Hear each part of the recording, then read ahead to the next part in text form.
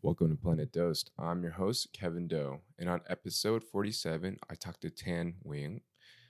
Shout out for Tan for coming on the pod and doing the whole pod in English. I'm still brushing up my Viet so I can go 100% on a pod one time. This is another episode heavy on the Vietnamese heritage, food, and culture. These are some of my personal favorite episodes because I have so much curiosity about this topic that it makes it easy for me to go deep on these. So, if you're also interested in hearing about the duality between American and Vietnamese culture, this is going to be a really interesting episode. Tan has lived in the United States for 10 years and has grown up in both countries, being heavily influenced by it in terms of food, politics, fashion. Tan is a Vietnamese born creative living in Seattle where he goes to school as a graphic designer. Tan's father and grandfather were both tailors in Vietnam, and Tan Cinch has pursued his own path in creating garments and clothing with his personal project called Souvenir. Tan is also the co-founder of VSSG Instagram page, which highlights the young creative energy emerging out of Vietnam in terms of fashion. Tan is super involved in his community, and you can find all his projects on his personal Instagram page at TanXWing.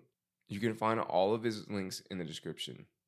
If you like what you're hearing and want more information about how you can help Planet Dose grow, stick around to the end of the episode and learn how you can do that. Welcome to Planet Dose.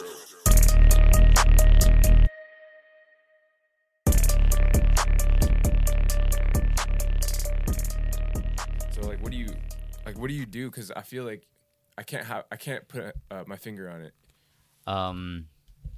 Creative, like as a whole, but started out as a graphic designer. Wait, no, I started out liking fashion before graphic designer, before liking graphic design, and I was like, what can I do to be in the fashion world beside doing actual fashion? Because I have respect for people who do fashion, and it takes a lot of craftsmanship and a lot of work, and I don't want to interfere with that field. So I always want to be doing something that can promote that. And I think being a graphic designer would allow me to work within that. Yeah, like That's why contribute to fashion through graphics.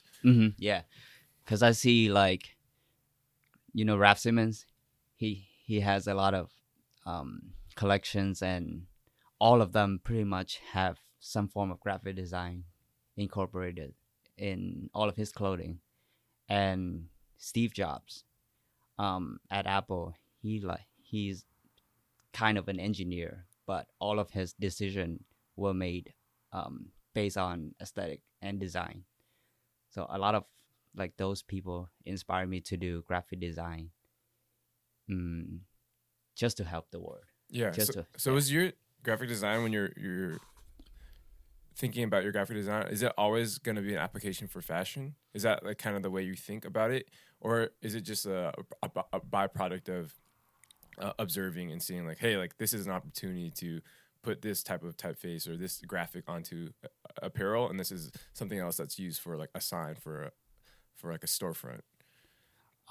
It was originally for fashion because I liked fashion, but now it's not much about fashion, but more of a community thing where I want to make things happen so I can inspire people, so I can build something for the future and not just have like a cool t-shirt or a cool jacket or whatever. Yeah, when did that change? Because it feels like a lot of people, like the barrier to entry for any type of brand or like any type of anything is like, oh, I'm gonna screen print a shirt and then sell it, and then that's my brand. So when did you flip the switch and be like, oh, I'm doing this? I mean, not like you're like saving the world, but you're like, hey, like I can connect with creatives. I can do something that's relatable with people that enjoy my stuff.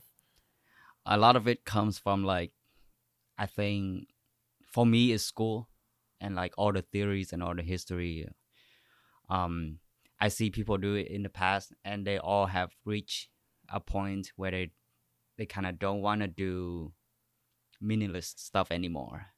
Not that all the stuff that I've done before were meaningless, but I want to do something more meaningful with the skill set that I have.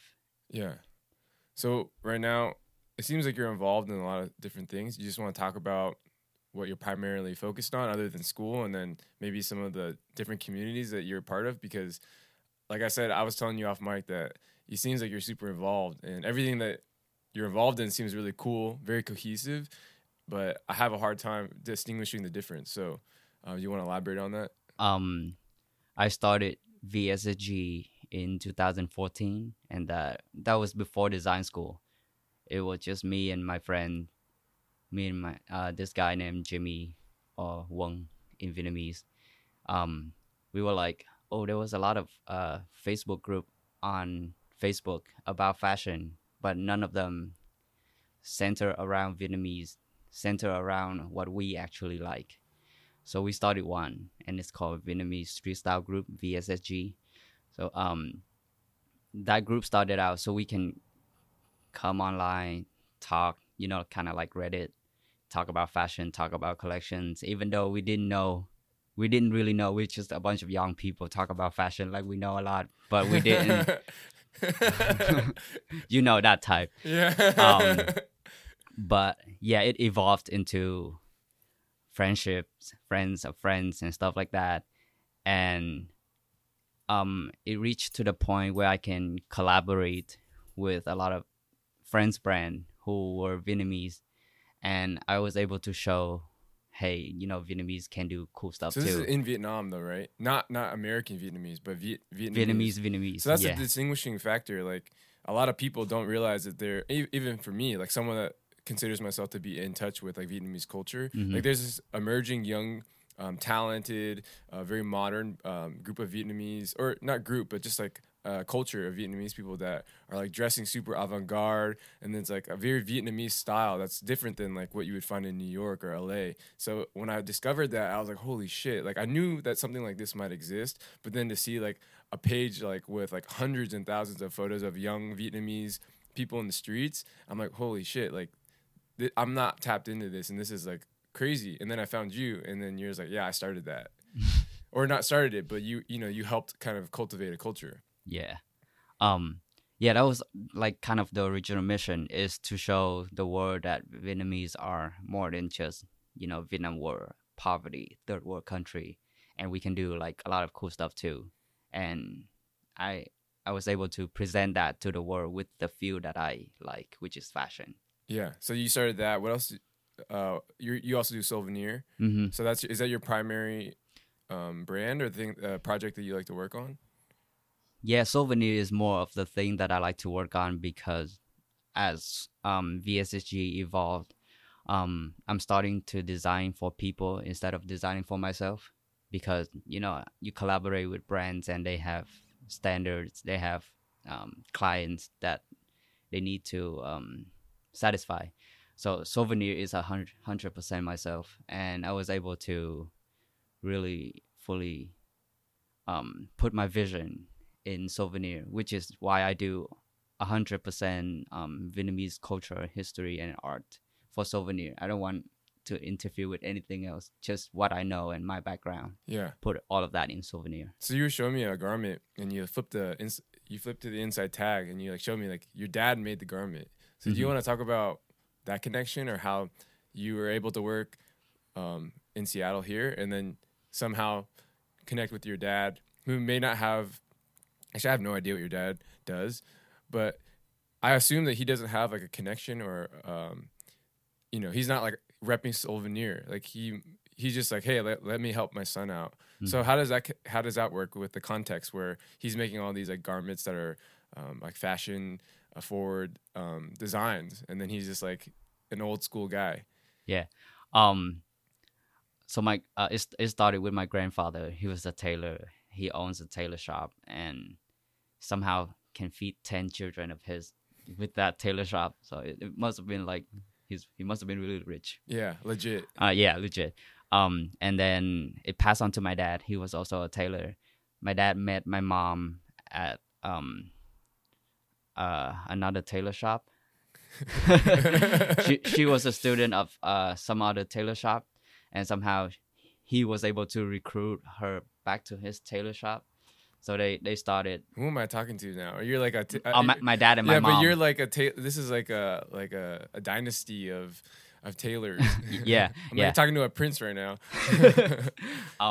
But yeah, they have a tailor shop in Vietnam. They both tailors, and I guess that's how I was raised. That's how my sense of like liking fashion started, because they were both doing art, wearable art, and they make suit and dress pants, dress shirt, and I didn't really know how I could incorporate that into what I do until recently. I was like, I wear a lot of Dickies. And what are Dickies? Dickies are just work shirt that look like, dress pants. Yeah. Work pants that look like dress pants. Yeah. So I was like, hey, Dad, can you make me these? And I explained it to him. It's like, what people wear to work, and it's pretty similar to dress pants and stuff like that. And I give him like all the measurement. And he was like, okay, I'll make them for you. So how were you able to change? Because doesn't when you picked it up, I was like, oh, they're Dickies, but then the material is different, and just like the details, like the inside pockets are different materials. So how do you make those material choices?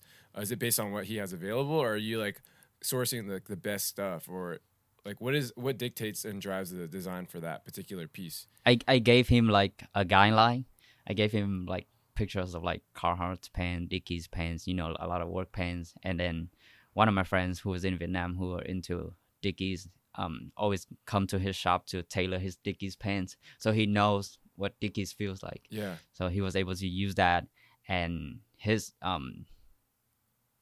intellectual to go source the fabric that would match with the aesthetic of what I was going for. Yeah. So this is fascinating to me. I love it that your dad is supportive, because I feel like a lot of the times, like Asian people or like Vietnamese people have this stereotype that like your parents like don't want you to follow your dreams, and like they think that you're wasting your time, especially when it comes to art. They want you to be a doctor or whatever. But your dad is a seamstress, or he sews, and so now you can work with him.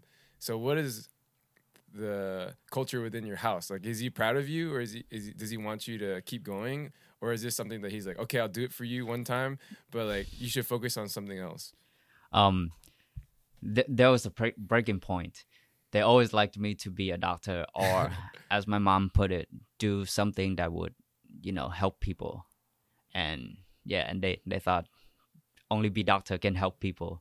So, and I went to school doing like all the classes, doing all the biology classes in college, and I failed all of them. So it was like all of their money supporting me go to zero, and I was like, I need to do something that I really like, I really enjoy doing. And I started doing graphic design at Seattle Central, which is like one of the best design program I think in the Pacific Northwest. A lot of probably your friends and my friends go to that school, go to that program too. And it was, and then everything was good after that. Yeah. So just kind of I'm just super curious about just like living in Vietnam and growing up there, and kind of now being in America for almost 10 years. Like what are some things that you've noticed just like when you interact with Vietnamese Americans, or like just culture in general? Because a big part of my podcast is talking about my heritage and my background, where I seem to have this like skewed view of what it's like to be Vietnamese. But then I meet someone like you who, or actually to back it up a little bit, like as an Vietnamese American, like being from Vietnam is not a cool thing. Like when I see someone like you, I'm like, oh, he's a fob. But like when I meet you, you're like super cool, and like the perception has changed a lot, especially with what I was saying about your Instagram, where I see all these young Vietnamese people and they're like a lot cooler than we give them credit. Because we just think like everyone is like from the country, and you wear like pajamas, like, Yeah. But then I see you and you're like, you got a perm, and I'm like, you got like a cool outfit on. I'm like, dang, this guy knows something, and even maybe more than I do. So do you have an experience with that dynamic, like being treated differently, and then like realizing like, oh, it's because I'm different? I think being here for almost over 10 years, I think that there has always been a gap between Vietnamese and Vietnamese American, and there was a point where I would kind of hate you guys because you guys are Vietnamese, born in America, super cool, and I'm like a fob. Oh yeah, I'm an outsider. Yeah, I'm an outsider, and now I'm in you guys' country, and you guys probably don't want to hang out with me, stuff like that. And as a young person, I would always struggle with that, and sometimes I assimilate with like the Vietnamese American community. Sometimes I don't, but I think as the years progress and as the society as a whole, progress, that gap shrink, and we at a point where you and me can have a conversation and sharing our knowledge, what you know, what I know, and I find that super beautiful. Yeah. Because you probably know a lot of stuff that I don't, and I probably know a lot of stuff that I don't, that you don't, and it only happens if we talk to each other, I would say. Yeah. I think that's definitely true. It's beautiful that like you were saying, like society is closing the gap. It's like so international now, like that you can find a lot more Vietnamese people living here that are young, and there's there's a want for a lot of Vietnamese Americans to go back to Vietnam to visit or like to reconnect. And I have like this fantasy of living in Vietnam, and going back, I have the same thing where I look like you immediately tell I'm not from there. Like the same way I can not you necessarily, but some people, you just look at them and you're like, oh, I know right away. Or like you pronounce the word like a slightly different, like just like it's a feeling. And so when I go back, I feel different. I look different. I physically take up more space. Like I'm bigger than a lot of people. But yeah, like then I go back and then I see like there are people that are young, like listening to rap and shit. And I'm like, what the fuck? And like people are like, I follow this kid that's Vietnamese. He's a skater. I'm like, and he like knows all the same rap songs I know. I'm like, whoa, like somehow you're able to have Western culture in Vietnam, and you can speak English and like you know all the slang, and it's really interesting and really strange to me. So it's like it's beautiful to be able to see someone that's Vietnamese in America doing something that's like coming from a Vietnamese childhood. And you see a lot of that happening at the moment. Like you see a lot of Vietnamese American whose work is referencing a lot of Vietnamese thing where it didn't happen before, where like an Asian American would only be American or be Asian to a certain amount of Asian, and then that would be it. But now you see people fully explore what their heritage is, and you see people who explore what the next thing could be.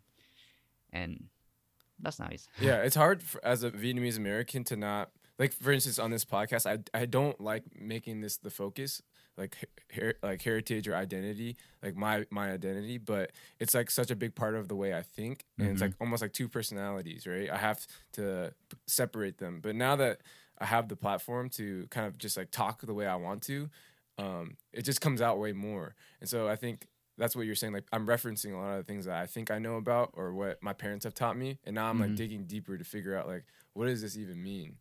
So it's just interesting. Like, do you have any experience with like your perception of Vietnamese? Like, what is your perception of Vietnamese Americans other than like, hey, like they don't accept me, but like when you see them, like how are we different than like a Vietnamese person growing up in Vietnam? I have respect for you guys because you guys have dealt with more racism. Racism? Yeah, than us as, Vietnamese, because I don't know, you guys seems, because living in America is fun, but it's not fun at the same time. Like, can you elaborate on that?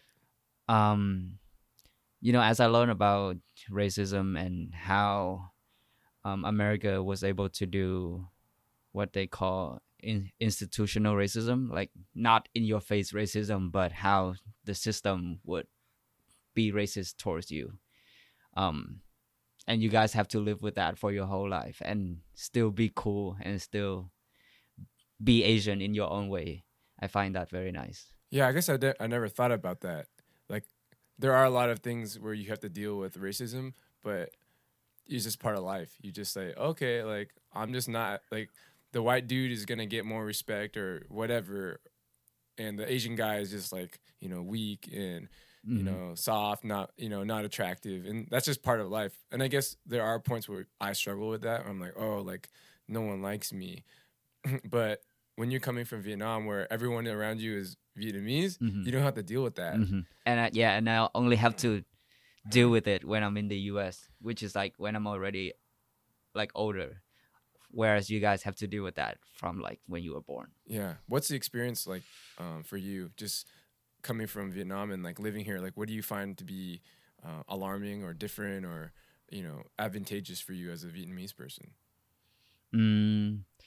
One of the things that I've noticed throughout the years is this is like completely off topic, but in Vietnam there's this hierarchy structure where you have a doctor and then people will respect that doctor because of what he knows and his background and all that stuff, whereas in America you can have respect for everybody, and sometimes that can be a good thing, sometimes that can be a bad thing, because that doctor might knows more about certain things, but in America you listen to many people. So I don't know, I find that, and I have to find a balance between that, between being very democracy about stuff, or to listen to this one guy who's very knowledgeable about that one thing. So you have a hard time like understanding like who is the person that has the best information. That's really interesting. I never even considered that to be not a problem, but like a difference, where here we have so much resource and so much ability to choose what we want to. Yeah. And I guess back there is that, I guess like you're like, yeah, like this person is the expert. You have to like, I guess that's kind of the way like a family is built. Like your father, your mother is like the boss. Yeah. And they know everything, and you have to listen to them. One of the example you can picture is if you're on a boat and the captain of the boat would tell people what to do. Do you listen to that captain or you listen to everybody else? And then that boat can sink. Yeah. Yeah. I guess So it's hard. Yeah. It's not like a yes/no question. It's not like a right or wrong question, but you always have to find a balance between those two things. Yeah. So now that you've been living here and then going back, how often do you go back? Not often. The last time I went back is 2010. Dang. Yeah. So I guess like, have you found yourself adopting a lot more American beliefs, and then like talking to friends back home, or your parents, and being like, oh, like we don't see eye to eye anymore because of the influence I've gained in America? Yeah, I'm aware of that, but I always trying to communicate with my family as much as I can. So, and as older or as more educated I get, I think that there's a lot of Asian things that we should learn. Sure. Like what would they be? Can't think of anything right now, but medicines, like a lot of in Vietnam, especially in Vietnam, we would think that Western medicine is the superior. Oh, really? Yeah, like thuốc Tây is the best. Like wow. If you're like a scientific person, you would get thuốc Tây instead of like thuốc Bắc or thuốc Nam. Like so, thuốc Bắc is like Chinese medicine. Thuốc Tây like is like European or American. And if you Western. Yeah, and if you do more research here, you would find that a lot of doctor in America would go try now thuốc Bắc or thuốc Nam. Yeah. Just to get more knowledge. So at that moment, thuốc Tây is no longer the best. So you're thinking in America we should try more Asian medicines. Okay, that's interesting because more Asian approach, not just medicine. Okay, yeah. But for example, like lion's mane, it's like a mushroom, and it's been used in like Chinese medicine for like thousands of years. But now it's like becoming popular in America, and like they're selling it everywhere. I'm like, we've been using this for a long time, and it's considered like almost like magic, or like play medicine, where a lot of Asian medicines like acupuncture or like that's becoming popular, or like cupping. Like a lot of that stuff is like stuff that my parents did on me, and now like you see like probably 5 years ago people would be like, what the fuck? Yeah, and now there's like white girls like getting that done, and they have like the bruises and stuff. So it's really interesting that you say that because I think it's like it goes in waves with trends, Yeah, and it's good that people get exposure to that, but it's not good that it's a trend, because I don't want my culture to be a trend. I want people to learn from it. Yeah. Yeah. Yeah, it's interesting. It's hard to differentiate what is like just a trend. It's someone just wanting to copy it or like make money off of it versus like if you're actually applying it correctly in the way that is meant to be used. Like I think about yoga, for instance. It's supposed to be like a religious thing, and then there's like people that have like namaste bitches like placemat or like a doormat, like. And anyone could be a yoga instructor. And so I wonder, like, I mean, it's become its own thing and that's fine, but it's just funny how things get twisted and turned sometimes. Just for like consumption in a cultural way, a cultural consumption of like American culture. But yeah, we don't have to talk about Vietnamese American culture, like the whole podcast, but to me, it's just something that I finally get to sit down with a young person that has lived in both places, and then also doing something that I can relate to or appreciate. So, yeah, is there anything that you wanted to cover that we didn't cover with like your brands, or the people that you're involved with, or do you want to talk about fashion? We didn't really talk about much about fashion. We can, yeah. I mean, I'm not really a fashion guy. Like I appreciate fashion, but I don't know like all the big names and stuff. Honestly, I'm just broke. So like for a long time I didn't have money, so I just would buy whatever is available. So I have friends that are like much more into it. And last night I interviewed Nin from Made in War, so I have the ability to talk on fashion. But I mean, I feel like you're more into it, so I would love for you to like take the floor or like kind of just like rip the mic. I don't really have anything to say. If you have a question. Yeah. Well, like, in terms of like when you want to create apparel, like what is really driving that? Because like touching back on trends, a lot of that stuff is just what was hot at the moment. So are you designing for longevity? Are you designing for a particular audience? Because I noticed in Vietnam, like the old school dress, it's very French inspired. So a lot of like dress clothes. So like you find like a pleated chino, very thin, very wavy, but then also like a dress shirt. And that's like a classic, like very gentleman like outfit that like my mom would always want me to wear clothes like that. And looking back in the photos, it looks great. Like even men now dress like that, older men like in their 40s, 50s. And I find that to be a very French inspired thing. But the funny thing is like that man will also wear like sandals. It's very Vietnamese, So when I see like young people dressing in Vietnam, I see that influence kind of bleed over where it's more of like a European, more of like a dressing up kind of aesthetic and less of like a streetwear where you'll find like in America where the people are wearing more sneakers, more logo like Supreme, more like hats, like fitted hats. So yeah, like can you talk about how that's influenced you and maybe like the aesthetic that you've kind of brought over from Vietnam? Okay, let's go back to the beginning of time. Vietnam has always been influenced by other countries, 4,000 years ago. The first Vietnamese language, you probably think it would be like the Chinese character Vietnamese chữ Hán Việt. Yeah. But it's not. It was if you think about, Cambodian or Laos or Thai language, that's the original Vietnamese. It's called chữ Hoa Đậu. Okay. And it looks like it looks like the circle with the thing. It's like more like Thai? Yeah, more like Thai. Okay. And that was the original language of Vietnam. And then China came along, take over Vietnam, burn every book, destroy every documentation of that language, and make everybody learn Chinese. And Vietnamese was able to somehow adopt that and make chữ Hán Việt, which is the Chinese character Vietnamese language. How long ago was that? Probably 4,000 years ago. Oh, dang, so a long time ago. A long time ago. Okay. So is this what you learned in school? Or is this stuff that research? Oh, you've done it like yourself? like when I do that pens about language, I research. But all you the way don't. They back. don't teach us stuff in school. No.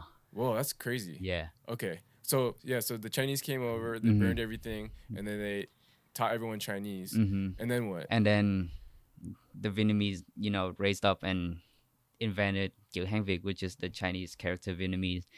And then in the 17th century, I would say, European came along, and the priests from Catholic Church, they came to Vietnam, and they have to find a way to communicate to the Vietnamese, so they invented Latin-based character Yeah. that would somehow translate the Vietnamese dialogue into whatever they can write or read, and that later became Vietnamese, the official language of Vietnamese. Yeah, the of Vietnam. modern Roman Mm-hmm. Roman text. Yeah, and so with that history in mind, you have to know that Vietnam has always been influenced by other countries, but we always somehow manage to finesse around that and make something beautiful using whatever they know at the time.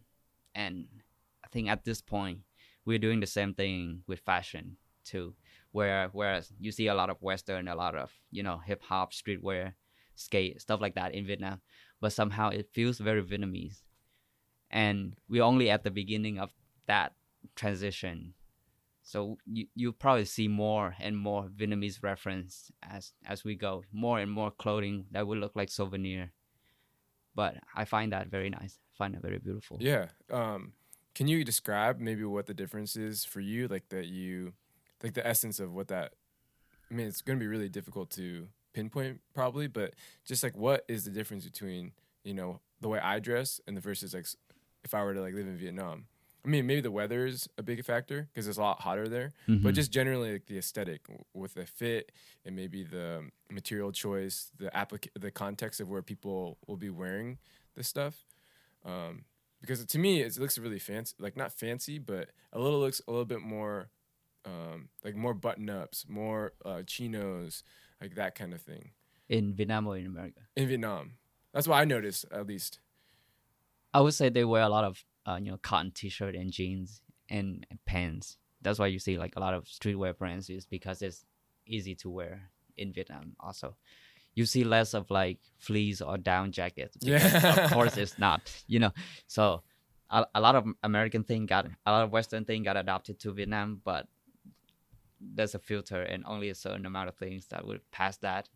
Like t-shirt would pass. Dickies, pants, or any kind of Levi jeans would pass. Sure. Yeah. So, kind of touching back on the fact that your dad is a seamstress, and a lot of Vietnamese or a lot of products in America are made in Vietnam. It's like a lot of garments, a lot of factories, and there's something interesting about that because when you look at a tag, it says made in Vietnam, and then you go to I've been to Vietnam. I'm like, where is all this shit being made? Right? It's all these people that will never wear any of this clothes, and so what is your perception or what is your opinion about that dynamic where there's like these poor people that are like in factories making luxury items that never get to wear them, and then also like do those people have connections to like and access to like those factories to create their own product? Like how does that work with like back door deals, or like your friends like going to those companies being like, hey, I know someone in there, like can you make me a garment? Yes, like all of the thing you said, it's That's all already happening? happened. Yeah, like at the moment, a lot of because we have always have a lot of skill set. We have always have a lot of factories, but we never know what to do with them. We always get told by other Like Western country to like manufacture this, manufacture that, but we never have like a Vietnamese person in Vietnam go to those factory, make the same quality product like that. But it's changing. A lot of my friends who owns brands in Vietnam already has access to those factory, and they make the same quality products as like Palace or Stussy or Supreme, stuff like that. So it's gonna change more and more, but it's only at the beginning, and they already have access to those things. And I always like things that are made in Vietnam more than because you wear a nice shirt and it's made in the country of your origin, so Yeah. it's nice. And now you're able to have the same quality with the brand that's owned by your friends. Yeah. That would be nicer. So with the backdoor things and stuff like that, it's already happening and people are aware of that. That's why when people do pattern making for their products, they always get them destroyed afterwards because Oh. plagiarism Yeah, I is a noticed. huge part. Yeah, I noticed that in Vietnam, like, you see a lot of fake stuff. But I'm like, why is it all fake and not all real? Because it would make sense that if all the Nikes are being made in Vietnam, that all the shoes sold on the streets should be the real Nikes. Mhm. But when you pick them up, they weigh like 3 times as much. Like the sole is like chunky and Mhm. fake feeling. Like, why do they look the same, but they feel and don't perform as well? So what is the disconnect there? Like, why aren't we just getting like cheap, real stuff on the streets? Mhm. Yeah, and we've been getting cheap real stuff, but it's always get mixed in with the fake stuff. They probably have the same pattern, but went to like a factory next door to make the fake product. So just making it cheaper. Yeah. They're just like, hey, I have like the Supreme screen, but just use like the shittier T-shirt. Yeah. Okay, so it's not a lack of. It's just more of a lack of resources. They're just like, I don't want to spend a bunch of money. So where do you have access to like the real good stuff, like the real Stussy coming off the line that like your homie, not you in particular, but do you know people that are like, hey, like I have like the real Chanel hookup? Is that like a real thing? Do you know the G-Dragon Air Force One that just came out? Uh-huh. Yeah. Few months ago, I think the shoes are made in Vietnam. A few months ago, no, not a few months, like more like a year ago, it was already, circulating, and Chinese company would come to Vietnam to buy those off to China to make fake or whatever. Uh-huh. But that kind of thing has already happening. And wait, what's the question again? This is just like the fact that you might have like a friend in the factory and like their black market deals where they can like sell you real stuff. Like, why doesn't that happen more? Is it really difficult in the factories to like sneak stuff out? Yeah, I think it's difficult because they've been doing that for like 5 years now, and even with this G-Dragon Nike, it's still hard for them to like leak information, or you have to go through like third person in order to get that product. It's not like you get it straight from the factory out. Yeah, because they could be losing their jobs if I guess it's like any crooked cop or a crooked doctor, Yeah. But it just, to me, it's so fascinating because it seems like so much shit is there, and then I'm like, why isn't it just like all over the place? Like, why aren't you just getting like, aren't the kids in Vietnam wearing real Stussy, but they're wearing fake Stussy? I guess it doesn't matter in the end. It still says Stussy exactly the same as it was if it was real. Yeah. I think branding doesn't matter that much. Like if you get older, you see like older people, like self-aware older people would be like, I don't need any brand. Yeah. You wear one shirt for like your whole life or whatever. But yeah, going back to the real and fake stuff, I think Western companies are aware of the things that Asian people could be doing, so they make it very strict for anybody to leak anything, even though they're still able to leak out stuff. It's hard. Yeah. So you mentioned that a lot of your friends have been taking advantage of the resources and the vendors and the manufacturing in Vietnam. Are there any people that you would think that are doing a really good job in Vietnam right now that people in America should be aware of or keep an eye out for? For like brands? Or just like fashion brands or just anything cool that's happening there that maybe is like can translate to American culture where you're like, oh, like this is high level or this is really cool. It used to be a time where I don't know what's the exact term, but Vietnam would always get the where they release top tier stuff to like cool country. Vietnam would get like whatever off not it's still Nike, it's still Adidas, but not as good products. Mm-hmm. but now you see that's changing. You know, Yeezy is in Vietnam now. They can sell Yeezys there now. I think big brands are aware of like the potential that we have. So, and it used to be like, you know, Nike and Adidas would have like a factory, would have like a headquarter in Hong Kong or somewhere, and that headquarter would control the Vietnamese market. Whereas now you see more office of like big brands, Nike and Adidas in Vietnam doing community work, you know, really involved in the scene. So you know that they are very aware of the situation, the things that we're capable of. Yeah. Yeah. How is the presence of those big companies, international companies, like kind of shaped, you know, your upbringing or the people that you know? Like, are people really impressed by those brands, or are they just like a company, a brand that just exists in Vietnam and like it's just a job? It's just something that they have to do to make money. Or do people like, oh, I want to work for Nike really bad. Like, that's really cool. I love like all their products. I think Vietnamese people are very easy to get impressed. So like I said earlier, if Nike or Adidas would drop like a tier 4 or tier 5 shoes, they would already be like, oh, Nike and Adidas, stuff like that.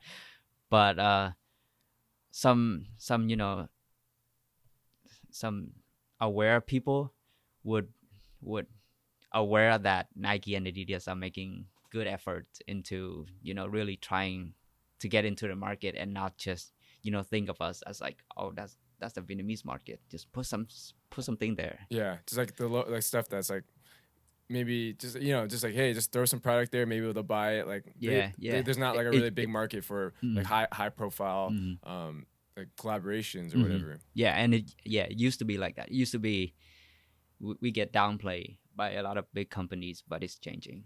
Yeah, I think that Vietnam has like this weird dynamic where the richest of the rich live amongst the poorest of the poor. Like, you walk down the street in the city and like there's a man. I guess it happens here in America quite often too, but there's like someone like lying on the ground begging for money, and then there's like someone like with Louis Vuitton everything, and you're like, whoa, you see it, and it's like so different. And it's a very crowded country, so you see a lot of that contrast more. Like where in America you go outside and you don't see like a lot of people, but you go outside in Vietnam and you see that contrast like everywhere. Yeah, it's like packed in there, and like even like your house is next to like someone's little shack next to someone's mansion, like right next to each other, and it's hard not to notice, and it's hard not to wonder like how the culture is moving on in two different directions. Like, there's like that traditional Vietnamese idea, you know, and like the way someone dresses is the way that someone might have family dynamic. And then you have like another one where it's like progressive, and like the family like is out on vacation and they're like traveling, and you're like, whoa, that doesn't seem like a very Vietnamese ideal where you're like spending your money, you know, enjoying yourself. So how does that, I mean, in America, I feel like that's like the whole thing. Like, we like spend all our money on experiences and like go out to eat in nice restaurants. Is there like an adoption of Western culture more and more in the young people? Yeah, I would think so. Like you said earlier, it's very individuality in America. Like, you could be doing your own thing, and you know, the next person wouldn't mind, or you know, whatever they think wouldn't affect that person doing their things. But in Vietnam, it's not like that. It's more group thing. It's more one dialogue. So anybody who do that has to be super brave.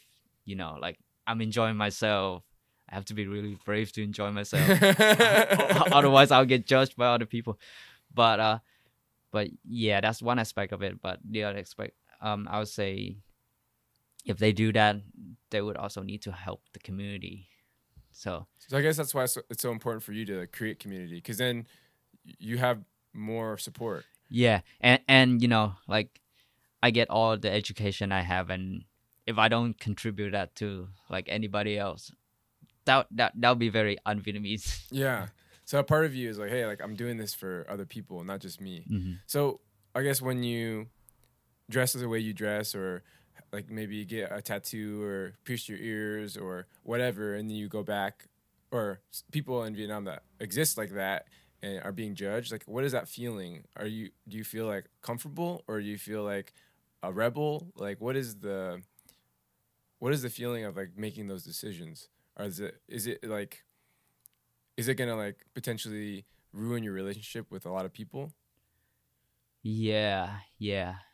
I would think that a person who have like a lot of tattoo in Vietnam are more brave than like a person with a lot of tattoo in the US, because they have to deal with like the judgment every single day by, anybody. Sometimes it can be like direct in your face. Sometimes, you go to a job interview and they wouldn't hire you because you have tattoos and stuff like that. Yeah. I went to Vietnam. I have like a big chest tattoo, like big. It's like covers like a lot. And I took off my shirt, and no one said anything to me, or like no, I was surprised. I was surprised that no one even like pointed or looked. And so there's like moments where I was like, oh, this is different than I thought. But when I was young, I would go, maybe I was like 16, like people would like touch me. They're like, oh, are you real? Like you look different, and they just say it to my face, and or I think in Vietnam there's like a different rules, right, of social interaction where they're much more blunt. They'll be like, I'm not gonna hire you, don't like your hair, like, nope, you smell bad. They just say stuff where it's like, it's not very politically correct. They just say it. They can say like, no, I don't like your I don't like your vibe, and it's not gonna hire you. And then you're like, okay, I guess that's it. Yeah, I guess this is over.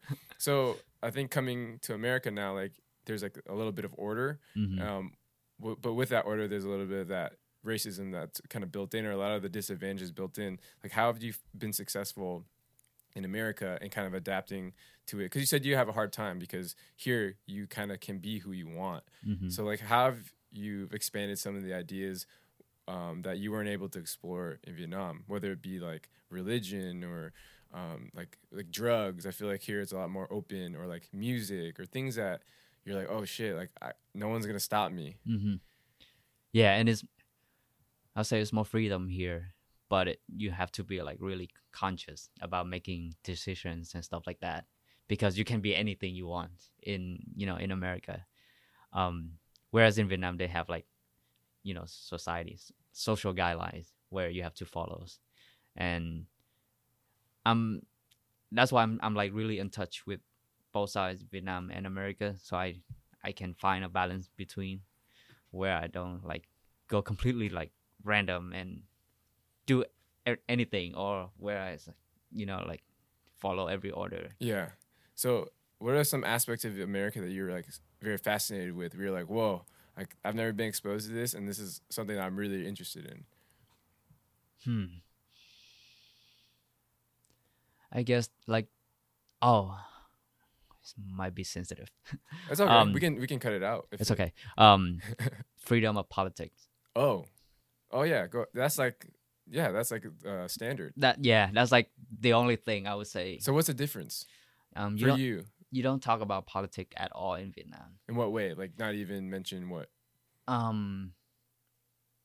Not even. I would say. Can you get in trouble for saying this on mic? No, it's okay. Okay. Yeah. You like can't get back into Vietnam? Maybe. Just kidding. Like the Hong Kong stuff that happened recently, some of my friends on Facebook would be like, I don't even know what to eat for breakfast. Why do I have to care about politics? And I find that like, why would you say that? But there's some people who say that. Yeah. So politics is not something that is programmed for Vietnamese to think. So when people go outside of Vietnam and they start to get exposure to politics, they became like, wow, like there's a whole lot of, like a part of life where you can discuss about this stuff. Yeah. So I guess, what is the difference between living in a communist country and then a free country, a country that's like you have the freedom to choose? Can you describe why a lot of people are trying to flee communism? Because to me, like after the war, I don't really understand. Like it seems like Vietnam is everyone's happy, everyone's like okay, but why is it something that no one wanted? It's because our brain is never programmed to think politics, so that part is completely gone. since the beginning. So we don't think politics at all. So we don't. You should accept. Yeah, we don't get the sense of something is missing because it's never there at the beginning. So when like a lot of Western people ask that question, it was just never there. We don't miss it because it's never there. Wow. Yeah, I know it's kind of scary to think about it, but if you live in Vietnam, you will understand like there's more to life than to think about politics, even though it's very important. Yeah, I think that's the difference between a lot of, for me, Vietnamese culture and American culture, where you don't, like my parents, like they don't care who the president is. Like Donald Trump, like who cares? Mm-hmm. Like to them, it's not because they don't care, like they don't care about life. They're just like, life will go on, Mm-hmm. and I will fight through anything, and it doesn't matter who's in office. Mm-hmm. Yeah, and that's the nice part about being Asian, because you see your parents and you see your grandparents, they think past that, they think past whatever we think. Yeah, they don't get hung up on it. Uh-huh. They're just like, what's the big deal? Like, it's always going to be hard. It's always going to be different. And if you always get upset, then you'll never be able to do what you want to do. You just need to like there's always a new problem. You just find a new solution. Mm-hmm. That's really interesting that, I guess, yeah, coming from Vietnam, you have like the option to choose now. Mm-hmm. And yeah, and I don't choose like, I like America now. I like their politics, and Vietnamese scene is bad. Yeah, it's just different. I always find the balance. Like you see that the design I work with my girlfriend Nui, shout out. Yeah, shout outs. This person, her name is Song Wen, and she writes a lot of poems about being a mom, being a mother, take care of her family, and how she always has to deal with war and stuff like that. And she was a person on the communist side, but she was able to speak against the war, and I find that very nice. So it's not like all communists are bad, stuff like that, but you always have to find the correct thing in all parties. Mm-hmm. And somehow incorporate that, because you can be a communist and being a good mom and care about the country. It's not like you're 100% bad Yeah, because you're a communist. that's a good segue into like American politics, where if you're a Democrat versus Republican, like if you're a Republican in the Northwest, like you're evil. Mm-hmm. It's not just because you're Republican doesn't mean that you can't be a good person. Because once you say that, you kind of end the conversation, and nothing gets shared, no knowledge is being passed, because like, oh, you're evil, I'm not gonna talk to you. Yeah. What is your relationship with the freedom flag of Vietnam and then the communist flag? Because I kind of equate it to the Confederate flag in America. Are you familiar with that? Mm-hmm. And then how a lot of people still in the South fly it, even though that it's not direct racism, but it is a symbol of racism. Like the person that's flying it may not be racist, but they have the roots of the flag is in racism, so it's associated with racism. When I think about the freedom flag of Vietnam, it's the three stripes, three red stripes that you'll actually see a lot in Seattle. Mm-hmm. You see them everywhere. Mm-hmm. And does that surprise you?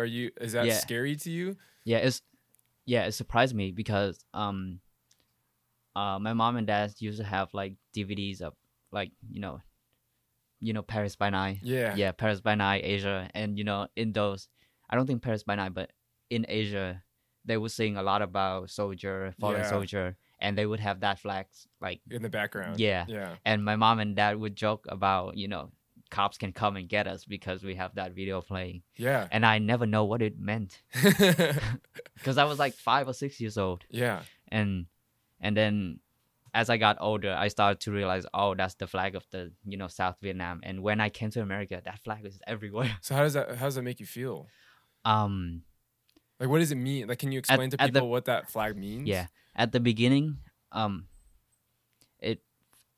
feel like, oh, these people are obsessed with the past, because, and we are programmed to think that, on Facebook, if you go on if you go on Facebook, you would saw people who say that Vietnamese in America are obsessed with the past because they lose. They don't have. They lost, but Yeah. they can't get over it. Yeah, but as I live here more and more, I start to see, oh, your whole family, your whole heritage is based on that period of time. How are you gonna lose that? Yeah. That's your story, Yeah. and that's a lot of people's story around that flag. So Yeah. it's beautiful that it's here because Yeah. it's a part of Vietnamese history. Yeah, it's interesting because, like I said, I equate it a lot to the Confederate flag, where the South or the Confederate Army lost, and they're essentially, they were considered the bad guys. And in this story, in the Vietnamese story, the people in America were the bad guys, trying to fight communism, who essentially won. So they're the good guys. So right now, we're the losers, we're the bad guys, and we live in America, and we still represent. We still wave the flag. People get it tattooed on their body.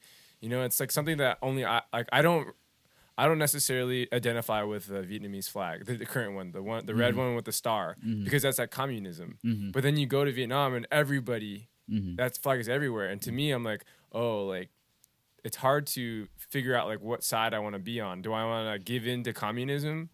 Because I've always been told that's bad. My parents don't trust like Northerners still. And like I remember I wanted to buy like a shirt with Ho Chi Minh on it, and my dad's like, "Oh, they'll put you in jail." And I was like, "What's the big deal?" In here, In Vietnam. in jail in America. Yeah. Well, I went to Vietnam and I was like, "Hey, can I buy this shirt?" My dad's like, "No, don't buy that shirt. It's a shirt of Ho Chi Minh." And then he's like, "No, like don't buy that." And so there's like a little bit of trauma or like a little bit of fear still, like kind of based in that imagery of like the communist flag. So can you explain kind of like what that has turned into for you as like growing up? Like you see like the freedom flag, and then you see the current Vietnamese flag. Is that just like normal to you? Do you ever think about that outside of like what we just talked about? I always have to think about that. Yeah, like I talk to you, and that 3 stripes Vietnamese flag is normal. But I go on my Facebook, I talk to Vietnamese people, and the star one is normal. So I always have to like, how do I navigate? Yeah. So when you're here, would you ever wear like a Vietnamese red flag with a yellow star here? No. You know what I mean? Yeah. It's hard because then to people in America, you're the bad guy. Mm-hmm. Like no one flies that flag here. Yeah. So Yeah. And then you go back, you would never find one. Of You the 3 stripes. yeah. flag, Would you be put in jail for that? Yeah, you'll be put in jail for For how long? I don't know, a long time. Is that And- super serious? Yeah, that's considered, you trying to take over Vietnam. Wow, it's like to me it's incredible because people still can fly the flag, like the Confederate flag. People might not like it, but people can, and you have the freedom to choose. So it's a really interesting dynamic in that way, where the Civil War, similar to America, but people can still fly, and choose their political beliefs through that. I think Vietnam is the only country in the world where we still have that problem until this day. Oh, really? Nah. I'm pretty sure there's like so many countries out there with like rebel Because- forces and whatnot. I mean, like but like, yeah, I guess. with the flag thing. Yeah. Because the star flag is the official one, but then more people resonate with the other flag. You don't see that happening. 'Cause- Okay. Yeah. Yeah, I can see that. So for you and your parents, like your parents from the South, so how do they feel about it? Are they like totally over it? Or do they like secretly like have like a 3-stripe flag in their house? Or like, not like actually having a 3-stripe flag, but we talk about it, once in a while. We talk about like what it was like in Saigon back in the day, stuff like that. And I would never understand what my mom would say, but now I like what would she say? she would say like, oh, all the textbook is now from the north. That's the standard now. She would always like little complain about stuff like that, and I was like, I don't understand. Yeah. But now I start to understand, and I'm a skeptic because of her trait. Like she's a skeptic too. But yeah, and I find it cool that I'm a skeptic because I'm able to explore more stuff. Yeah. So when you think about the flag, how do you feel about it? Like, like you said, like, oh, people are stuck in the past, but are you like, oh, that's like what I want to be? I want to, like, that three stripes is like, identify with that more. That's like more my personality. Like, do people view the South or like the freedom flag as like, they're losers, like, get them out of here, like, we won? Is that like the same way like a lot of Americans feel about the South here, where they're like, Confederate flag sucks, get it out of here, burn it, like, get rid of it? There's a lot of like that mob mentality. Like a lot of people would think like, oh, you know, losers, whatever. If you lose, you go to America and you do nails. A lot of offensive Damn, stuff like that. That's a good roast. Yeah. And I like that. It's like very true. I don't find it funny at all. I think it's super funny. It's like kind of true. You're like, dang, there are a lot of Vietnamese people doing nails here. Yeah. So it's like people view them as like low class or kind of just like, oh, you have no better options. Mm-hmm. And if you go to America, you see that it's not true. Like, yeah, obviously. Yeah. It's just funny to me because like I live and I have relatives and then you're like, dang, that's like that's a good roast. That saying is "Thắng làm vua, thua làm nail." That's so the good. original is "Thắng làm vua, thua làm giặc," but oh, they changed it to nails. Yeah. It's funny that nail, like when you say I do nail, like when a Vietnamese person says that, it's just English, not like a Vietnamese, like you don't say mom tai, you say nail. yeah. Tôi làm nail. You know, it's like an English word. It's funny how a lot of English like leaks into Vietnamese culture without even realizing it. Because I go to Vietnam and they'll speak English without even knowing that it's English. I feel like, and then vice versa. Like here, my parents will like use Vietnamese English as if it was Vietnamese. Like I'm like, that's English. They get mad at me. They're like, you need to speak more Vietnamese. I'm like, you just spoke English. So, do they call that Vinglish or something? I don't know. Yeah. Viet English. Viet English. Yeah. Yeah, but I always have to reference both sides. Like the Burning Man one. Yeah. The Burning Man event, that was against the South Vietnam government for not being able to practice freedom of religion. Oh, gotcha. So somewhat it was on the communist side, but that event alone is very powerful. Oh yeah. So there's a lot of stuff on both sides that you can learn from. Okay, cool. So, as a Vietnamese American going to Vietnam, what is your perception of me? Not you in particular, but I guess like Vietnamese people. Like, what do people think of people like me, like a Viet Kieu? Is it a positive thing, negative thing? Probably positive, but I read this article a long time ago where they say Vietnam might be more racist than in the US, and they explain if you're a Viet Kieu, if you're like a very high educated, American born Vietnamese or Asian, go to Vietnam and you find a teacher job teaching English, you might not get the job, and the job might go to a white guy who doesn't have any degree in teaching or whatever, but he's just white, so they pick the guy instead of picking you where you're like fully trained for that position. So that was one of the scenario where even though you're a Viet Kieu, you might still lose to like a white guy or whatever. Yeah. But you see a lot of Viet Kieu go to Vietnam for work, for the passion, their hobbies at the moment, because it's like a hub for creativity, or at least getting outside of America. Yeah.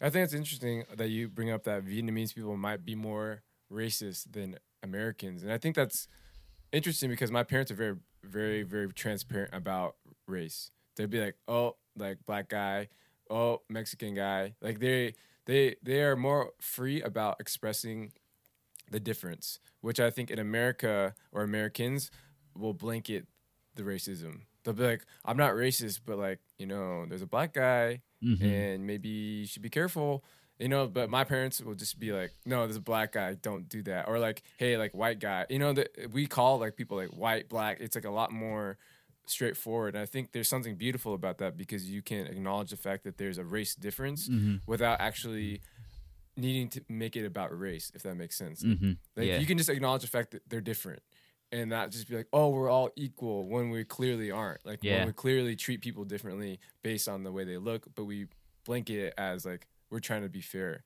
Like in Vietnam, there's only like mostly Vietnamese people, so you don't have to deal with a lot of that difference. So when there is a difference, it's a lot easier to be racist, I think. Mhm. Where you're like, you clearly are the only black guy in this building right now. We're gonna stare at you. We're gonna touch you. We're gonna like, you know, take a picture with you. Mm-hmm. And I think that it's interesting, an interesting dynamic when you live in America and you're exposed and expected to like get along with everyone. Mm-hmm. And more in America, you would be more politically correct, even though your mind sometimes isn't, and that can be very harmful. Like if you see like an Asian older person, they'll say like you like, oh, that's a black guy, oh, that's a Mexican guy, and that'll be it. They would not think of anything else. Whereas like a white person would be like, would not say anything, but they have all the things going on in their heads. Yeah, and like their actions won't match like their words. Mm-hmm. They go, I'm not scared, but then like walk across the street, like, oh, I'm not racist, but be like clutch your purse, whatever. Mm-hmm. I think there's something beautiful about the transparency of like recognizing that they might be fear. I mean, it's a hard line to toe, right? The race and how we treat people, because by acknowledging it, you're also kind of maybe perpetuating the problem, but also by acknowledging it, then there's opportunity for a solution or opportunity to fix up the problem instead of sweeping it under the rug. Mm-hmm. But Yeah, it's a paradox, man. It's hard. yeah.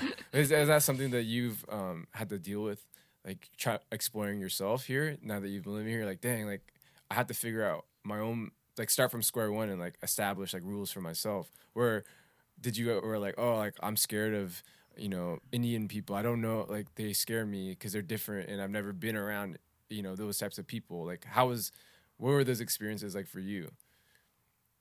Like race relationships, or just like, oh, like I've never had Mexican food, like it doesn't taste good, but I'm not allowed to say that, like stuff like that, where you're, for the first time ever, you're just like have to make a decision.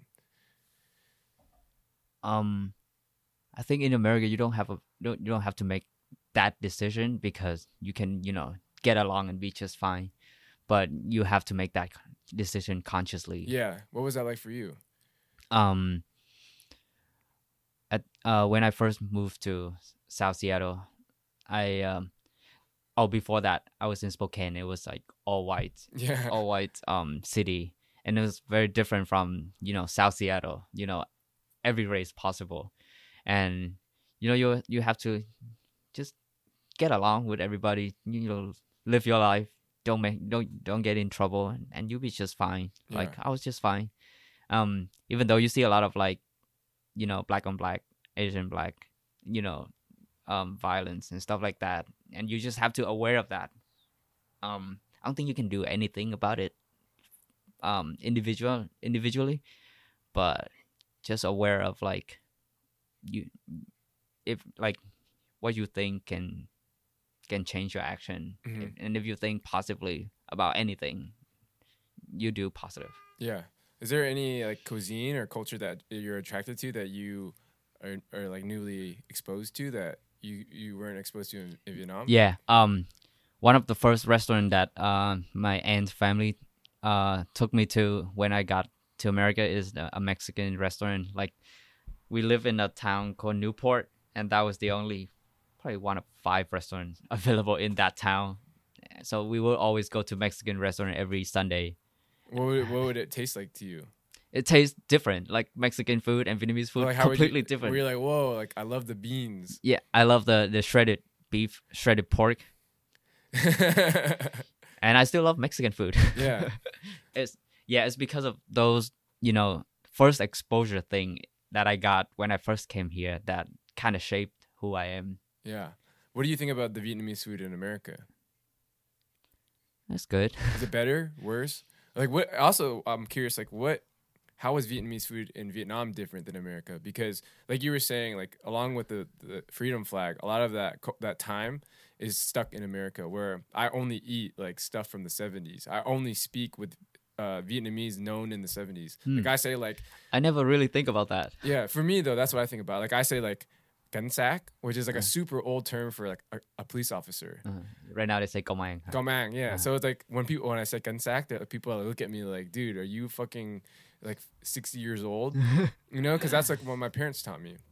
So I think about like the evolution of like pho, for instance. Yeah. Like pho in Vietnam is so different than pho in America, where there's like California style with like all the meat, all the tendon. You get a pho dak biek and it's like jumbo and like it's like a wet dream. It's like every single piece of like meat off the cow in the pho, and like that's not how it is in Vietnam. So like, what are the differences in terms of how food is evolving in there and how food is evolving here? Because the influences are different. Like we have like Black people, Mexican people, like all these people that are like eating pho and then like contributing to like changing it in like different contexts. Like a white guy making pho, like a Korean person making pho. Like it's just interesting to me to see like what your perception is.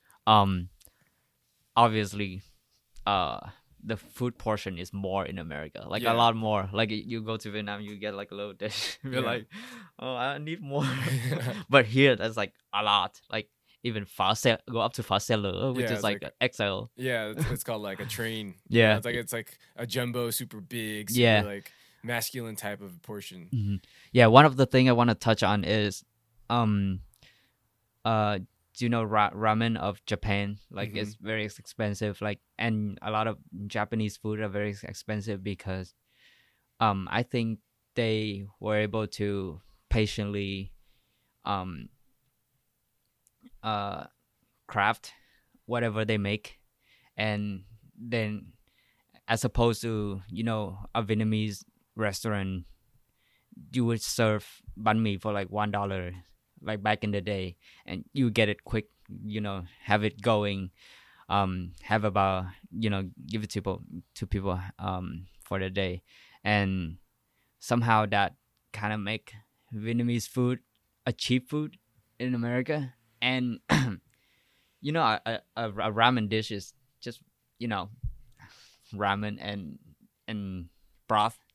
It's the same as pho, but they were able to charge $20 for the ramen, as opposed to like if you sell pho for like $12, it's already expensive. Yeah. I work at Mr. Saigon and we sell sandwich for $6, and people were like, it's expensive. I get it in Chinatown for like $3. Yeah. And it's hard for Vietnamese as a community to acknowledge that. But if we're able to like price ourselves better, value our craftsmanship better, we would be so much better than a deli food. Yeah. How do you think that? What's like the best? Well, not the best, but what's like a good progression of that, and how to make Vietnamese food seem more of not a luxury food, but something that is like valuable, not just like cheap. Because I feel like Mexican food is in the same boat, where the culture is actually out of convenience. Like you get a taco on the street very fast, and you get it immediately, and you eat it to get full so you can work. And Mexican food's kind of in the same rank, where it's like you go to a Mexican restaurant and it's not, the focus is not the interior, it's not the service, it's not the ambiance. It's all just like very minimal. Like it's kind of not dirty, but it just seems like they put like a handwritten sign on the wall, and the taco for over $4 is expensive. But then you go to like a high-end Mexican restaurant, you get $5 tacos, and it's like owned by a white person, or it's like cooked by white people, served for white people. Like, do you have an opinion about I'll just use Ba Bar, right? Is that a restaurant in Seattle? It's like kind of high-end Vietnamese food, where most of the people there eating there are not Vietnamese. So how do you feel about that? It's you and me who are the people who can make the difference, like the creatives, Vietnamese creatives, who are able to make a difference between, having something convenient and take it to the next level. Because it used to be like you said, like a white guy who's like probably very creative and appreciate of our culture, that doing that stuff. But we've been missing that part for so long that we need to like like a lot of people right now is going back to their heritage, like we said, like we talked about earlier. And I think that can be done with food. Like if we really take a step back and look at the food, not just something convenient, not as like, you know, $1 banh mi or whatever, and take it to the next level. The same thing like the white guy who can do that. We can do that too, and we probably do it better because, you know, we lived with it for our whole life. Yeah. Is there any creatives or restaurants or just people that are doing what we're talking about, where taking some of the heritage and like reapplying it to a Vietnamese context that you can think of, like friends or restaurants that you, I mean, you work at Mr. Saigon, so obviously them, but I have a friend in Portland, Richard and Sophia, that run Food Cart Mata, and they're doing that where they take like home style Vietnamese dishes like thịt kho and like gà kho, and like they're selling it for like $12-13, you know, and that stuff to me is like home style and stuff that you would never find in a restaurant. And it's interesting that like a lot of these young people are now reverting back to some of the things that we've talked about, where they're not selling banh mi anymore because that's like what our parents did in order to get in the door. And so we're like flipping it around, and I think that's amazing. I think that's like on the right path where it's like what we really eat. Like we don't like we don't eat banh mi and pho every day. You know, that's like only 2 dishes that out of like many dishes that people eat, and actually people rarely eat pho. You know, like that's like something you go out to eat, like as like my girlfriend Yui doesn't eat pho at all. Yeah, like for me, like I never went to eat pho because I can get it at home better, and maybe once every couple of months my mom would make it. And so when I go to a Vietnamese restaurant, I try to eat stuff that only I could eat in a restaurant. So it's just interesting to see like the difference and how it's shifting. Yeah, and like you said earlier, like gà kho and, you know, stuff like that. There's you know, pho and banh mi is like only the surface level. There was like a lot more of Vietnamese food that people can explore. Cơm tấm is good. You like cơm tấm? Cơm tấm is good. Yeah, but that's actually a dish that would be difficult to make at home. You know, because it's like so many different. Pho is difficult too. Like It I is. respect like moms and, you know, grandmoms who make pho. Yeah, it is. It is true. Pho is difficult to make. But there's something about like a restaurant pho sometimes that you're just like, oh, it's missing the love. It's like you can tell that they don't care as much. But sometimes you eat a good pho restaurant and you're like, oh shit, they know what they're doing. So I can understand like the appeal of pho. It's like a very balanced dish. It seems to be very filling and healthy. So I mean, I guess it's not like, oh, I hate that people like pho, but it's not representative of what Vietnamese food it really is. And like we were saying earlier, like Vietnamese culture has had so much influence from different cultures, like Chinese, French. It's like really, really obvious in the food. You know, like there's so much Chinese like influence on like thịt kho jung is like a Chinese dish, right? And then you see like baguette is obviously a French dish. Café soda. Café soda, yeah, like coffee wasn't really a thing before the French came. So it's really beautiful that the Vietnamese culture has been able to blend and kind of make it their own, like you were saying. Like they've always finessed the whatever they have. Yeah, to make it into something like to make it their identity. Where a lot of the stuff that we call Vietnamese, modern Vietnamese, like identity is not actually Vietnamese. What is that?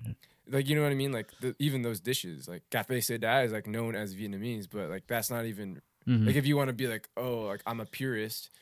Like that's not really like all Vietnamese. So it's really interesting how Americans view themselves sometimes. I think people are so like, oh, I'm American and like fuck everyone else and like I don't want that in my life.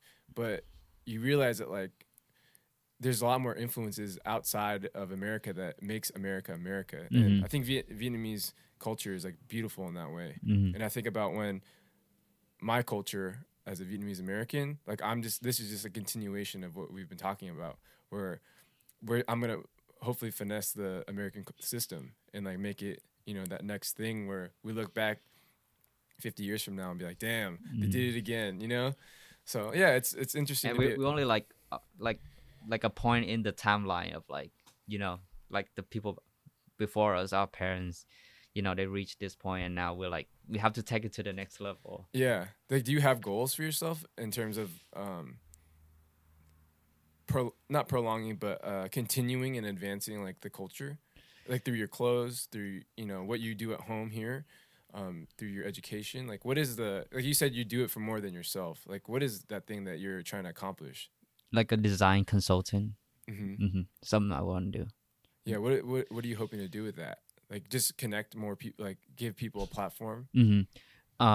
Yeah, one of like, I can give you an example. In Vietnam, they, in fashion, clothing wise, they care about, it's kind of a good thing. They care about quality more than they care about storytelling.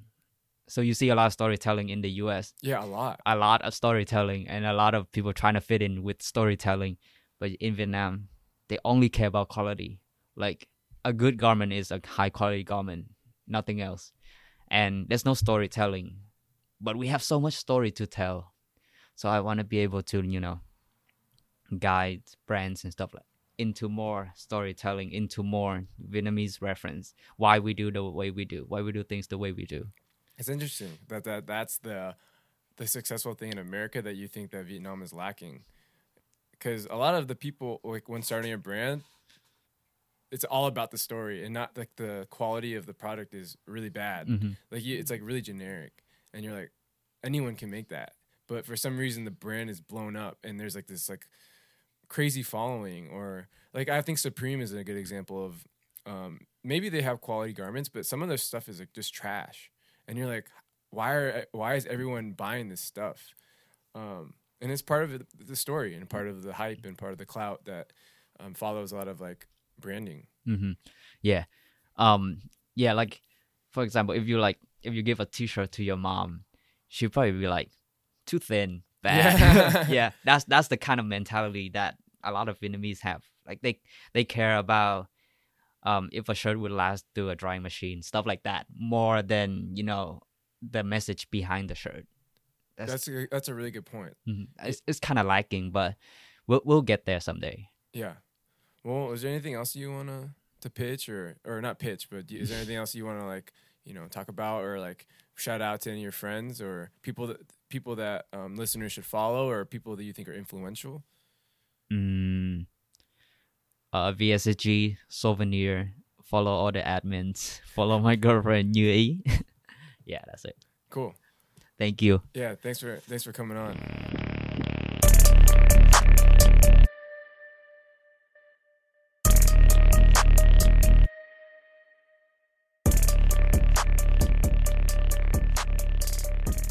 So you've made it to the end of the Planet Dose podcast. If you're interested in helping the Planet Dose podcast grow, there are a couple of things you can do. First, you can head over to patreon.com/Planet Dose. The way that Patreon works is that you make a monthly pledge at the beginning of each month. You can upgrade or downgrade whenever you want, and you can opt into a couple tiers. The first tier that you can choose is the microdose, which is $2 a month. All the money raised is greatly appreciated and helpful. It goes to improving recording equipment, maintaining production quality, and developing new projects for the podcast. You can also send a one-time donation to Planet Dose on Venmo. By sending money to Planet Dose, you can show Planet Dose how much value this podcast brings to your life.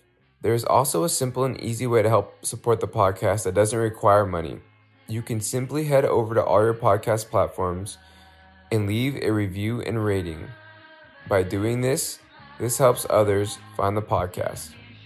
You can also find us on Instagram and Gmail at Planet Dose if there's any information or questions you want to know about the podcast.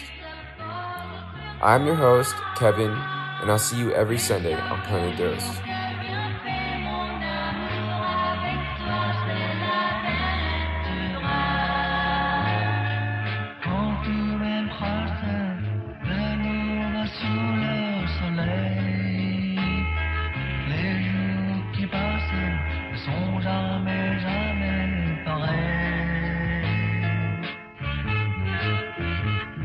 Prends ta guitare, moi d'autres vont nous besoin.